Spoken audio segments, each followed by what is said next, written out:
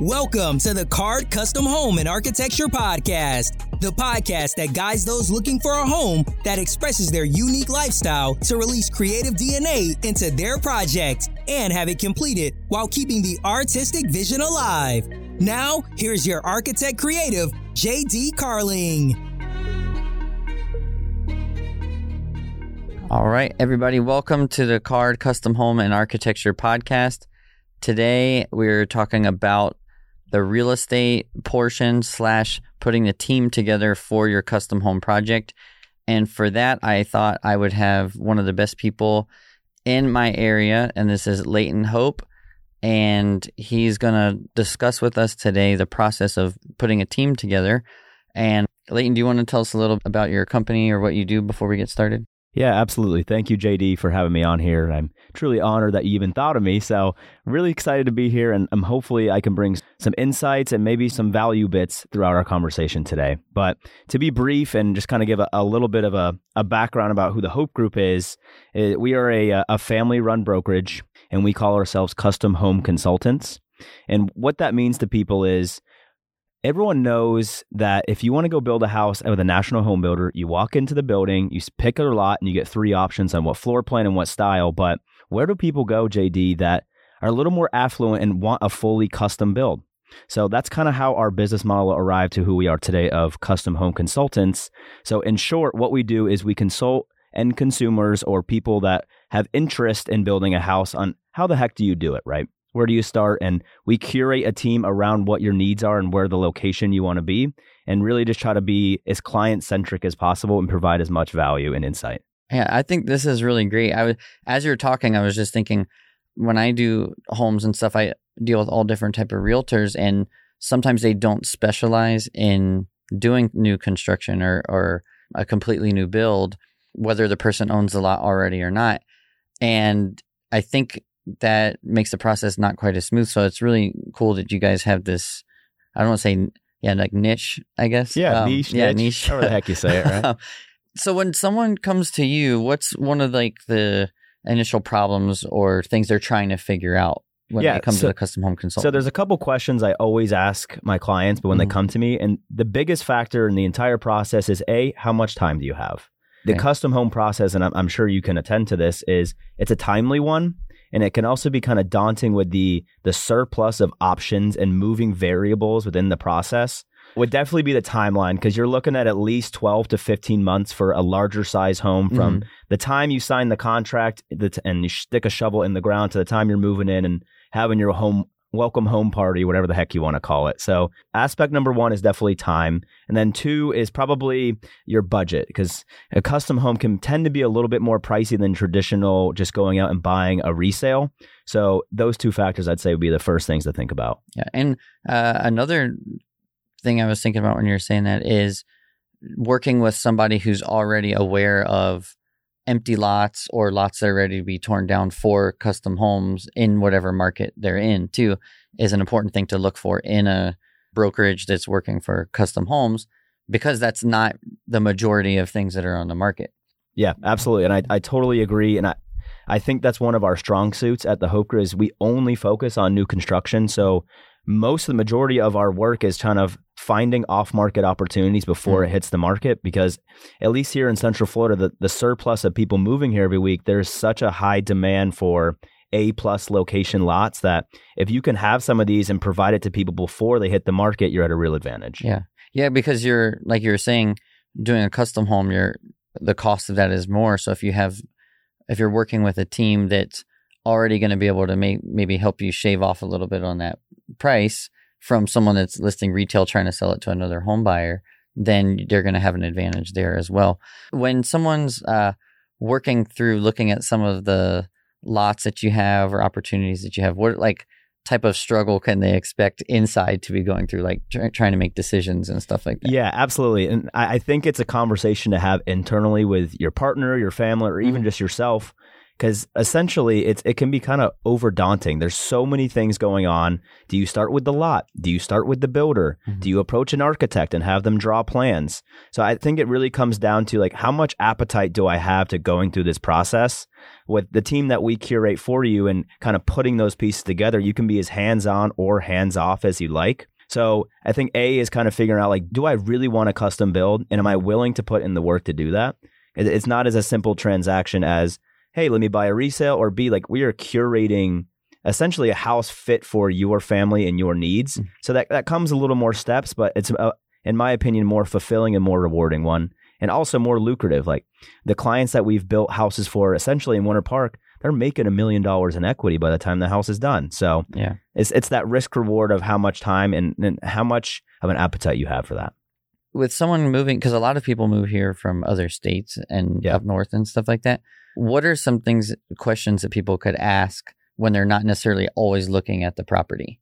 Like if you're here, you can drive down the street, look at it or something like that. But I'm sure there's a bunch of questions people have that are invisible. And when you say questions, JD, are you mean more with the lot and location or like with the process itself? With the lot and location, like what kind of things should they ask for? Yeah, absolutely. I think a big factor as well is what kind of zoning is it for? Like, is this an R2? Is it an R1? Is it commercial? So starting with that, I mean, it's kind of obvious. But and then the second is how much, what's the word I'm looking for? But essentially clearing of the lot. Is there certain gophers on there that you can't move? Is there trees that you can't touch? Is there all live oak in Winter Park? You can't tear that down. So kind of knowing the nuances of what's on the lot as well. And then third, are you on septics? Are you on well? Are you on city sewer? Are you on city water? I think a lot of people, the well and septic aspect may deter them from wanting to move forward on the lot. So just some of those little things that most people don't have been trained to see. Yeah, it's funny because everywhere, it's like you mentioned the live oak tree, like working with somebody that knows the market is really important because other places, even like the next town over, they don't have that same rule. But I've run into that in Winter Park too. On some of our houses, there's like a huge oak tree that you're like, sure, looks like it should be cut down. And they're like, no, this is a protected tree and you just have to build around it. So that's just little nuance things like that are important. And so you've already talked a little bit about, and I think it was great about like how you can kind of guide people through the process. I'm just wondering, what are like the first steps? Like you said, you want to get the broker, architect, builder, something like that. What would you say, like, not necessarily in 1, 2, 3, but what are like the first 3 biggest steps that most people are going to need to engage with? I think, and not to be, I guess, arrogant here, but starting with someone that knows your market and understands the real estate and construction world. So starting with a consultant that can kind of guide you and pull what you're looking for. So usually how it goes with us is we'll meet with you face-to-face or via Zoom, kind of understand what your needs are and why as well. I think the why is a big aspect. And then inside that kind of realm, like where specifically and what type of lot are you looking for? So to answer your question, it's lot, it's builder, and then it's architect. So based on the conversation I have with the end consumer, I can then kind of guide them like, okay, they like more minimalistic design. Let me bring them the JD. Or, hey, they want a super traditional house. I have a builder that kind of fits the niche as well. Yeah, I think that's great. It's interesting because I was just talking with someone the other day and, they wanted a different type of house than I do. But they were talking about how hard it was to find someone that kind of met their idea. But if you find a brokerage that has that connection to all different types of people, because I've discussed that with you, like you have like different architects for different styles or sizes of homes and stuff like that people can work with, I think they'll have a better outcome as well, because you won't just be doing Google and seeing who the top 3 results are that may even just be paid for in the area. Oh, absolutely. And I think that's another part of our job is we kind of vet builders to understand like what's their overhead look like? What are they putting behind the walls? Are they using isonine spray foam? Are they using carbon fiber? So I want to know a little bit more about their business systematically. Do they have an interior designer they work with? Are they an architect? Do they have an architect? And then from that, like I want to know who they are as a person. Like what's their personality like? Because in my experience, you can find the right builder, but if the personalities don't align, you're going to run into some more friction. And the funny thing, and I'm sure people tell this all the time, there's horror stories about things going wrong and things will go wrong. But if you can kind of have that symmetry of personality and like alignment on the goal, then working through those problems will be much smoother.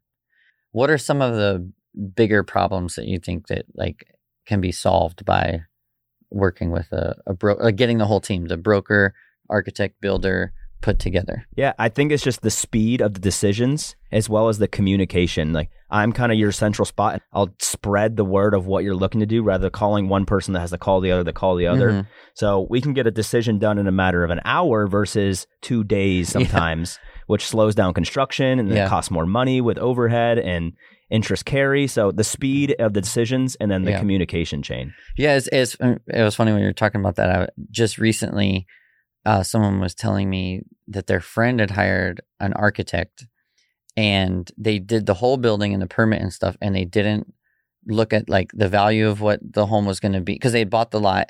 They didn't look at the value of what the home would be afterwards, and they hadn't talked with the builder. So it was an isolated thing.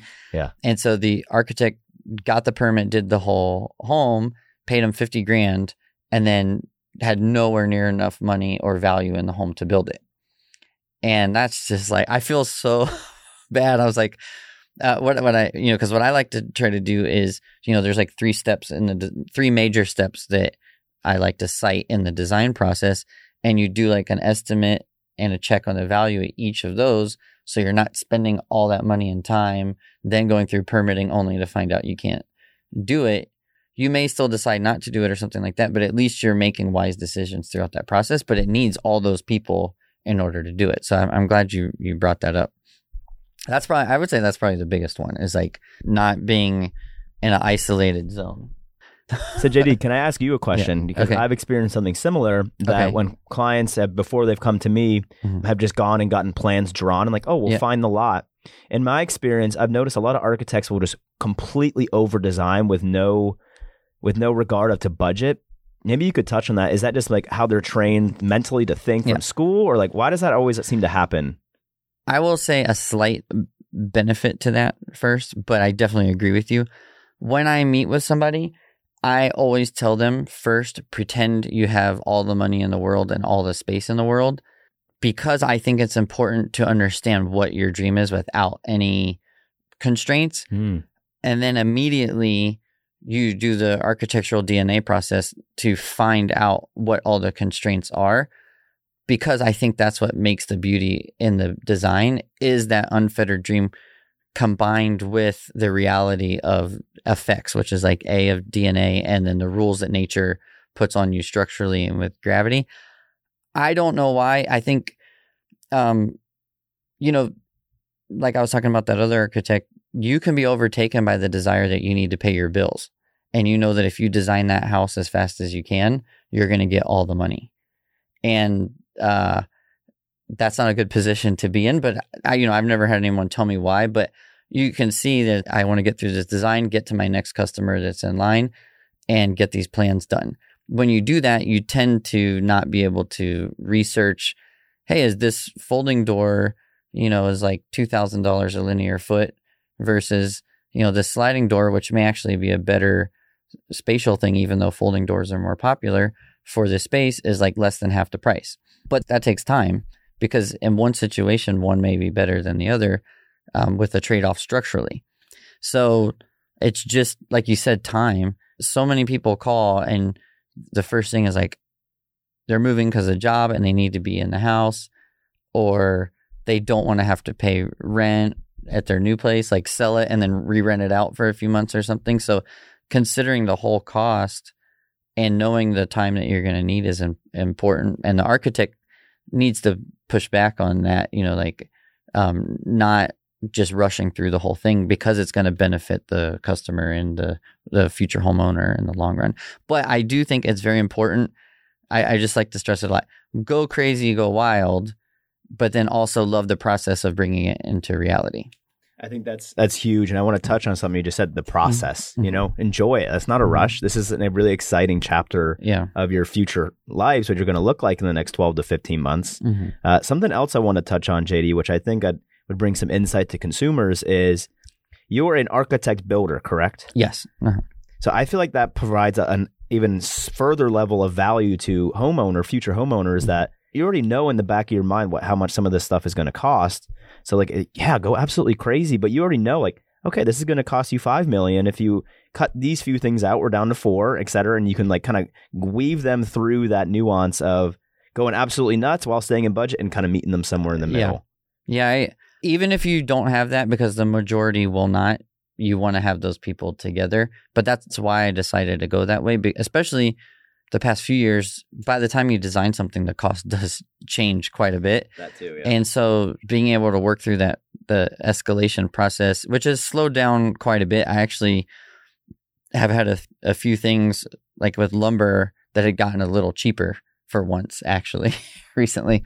Had some happy clients with that one. Yeah. But not in every case, but just certain items have been cheaper. So if you're using those on the project, then it's helpful. I definitely think the 3-step process also helps you because you get your main concept. I always do it this way. When you do the first design with the constraints, not the crazy go wild dreaming one, but the first real, what I call schematic design concept, you can do a budget. And if you have a different experience, let me know. But this is just mine, is you're within about 30% range of what the real cost could be. Then the next phase, once you've picked out all the real systems, which is like how you're going to build the floors, how you're going to build the walls, what you're going to use for your finishes, you're within about 20%. Then when you go to permit and you do all the engineering, you're within like 10. And then once you go to permit to build the thing, I don't think it's smart to ever think you're lower than that amount. But if you're doing a bank loan, you pretty much have to do a flat fee with whatever stipulations if they add stuff. So you try to narrow it down throughout the process instead of just doing the whole thing and then it's like, here it is. Here's your bill. Yeah. $300,000 more than you thought, right? And it's like, I mean, I've had to tell people that through that process by the end, but we haven't spent all their design money yet. And we also, it's not a surprise to them if they know. They're like, hey, there's one project I'm doing. I drew the house. I told him, hey, this is going to be $1.5 million. And he was like, oh, can we do it? I was hoping to stay more 800. That was his initial budget, but this was just the first phase. So again, he hasn't spent all his design money, not even close, like less than a third. So I redesigned it and I'm like, this is what will be in your range. And he's like, oh, I still want the other size. So I was like, okay, we'll try to bring the finishes down or the systems down and the complexity of the design down. So instead of 1.4, we're like 1.1. And he's like, well, let me see if I can get some more money. So that if you keep going that way, you'll work to figure out what your maximum is. Because he had an idea, but he had the ability to get more money, but he did want to bring it down. So we're like whittling it down to the proper range by the time we get to construction. And it's always a dance. They're always going to say a number to start, and then they're going to like, well, I want this Italian chandelier. Yeah. Maybe I can go a little bit higher. And then you meet in that middle spot. Yeah. Always, this seems to be my experience. Yep. I was doing one project, and they were very, it's just funny to me, very excited about getting in the place, and their budget was this. Then they went on vacation, and they came back, and they wanted these 3 chandeliers that were $17,000 each. And it was just funny because they were so set that like this was all the money they had. So, sometimes people will find something they absolutely want to have and they want to incorporate that. But you still want to try to guide them with whatever parameters they're giving you. But, anyway, that was just a funny experience. And they were really nice chandeliers. So, yeah. Were they worth $17,000? They were huge. I mean, they were bigger than me. And they're really nice. Pretty buff guy too. Yeah, it's pretty chandelier. But it's worth it to you if it's worth it to you. You know? Yeah. Great answer. Yeah. If you want it, we can make it happen. Yeah. Yeah. So we're getting near the end of our time in the studio today, and I just wanted to give people an opportunity to get in touch with you if they're listening from out of town. They're going to move here, or they're in town and they're looking for a brokerage for a custom home. How can they contact you? Yeah, absolutely. Great question. I think a good starting point would probably be our website. Mm-hmm. And that's www.hopegroup.fl as in Florida.com. Okay. My phone number is on there, our contact information. You can even see some of the projects we're involved with. But more so, I'd love to just get to know more about like, what are you really looking for? And what I specialize in is creating something that doesn't exist. Yeah. Just nothing coming from an idea to fruition is one of my passions in this world, and fruition of helping people achieve their vision. That's really cool. I thoroughly enjoy that, and I'd love to help some of your listeners as well. Great. And also, when you look in the show notes, I'll have the website link in there too. So if people want to go get in contact with you, Leighton, they can do that. This was really fun. We've hung out some and things like that, but it's fun to just straight talk about professional ideas and hopefully inspire people for their custom home. Thank you, everybody, for joining us today. As I always say, we want to see you go from dreaming of a custom home to living in the home of your dreams. And I like that. It's nice. Yeah. We'll see you next time. Thank you. Thanks, guys.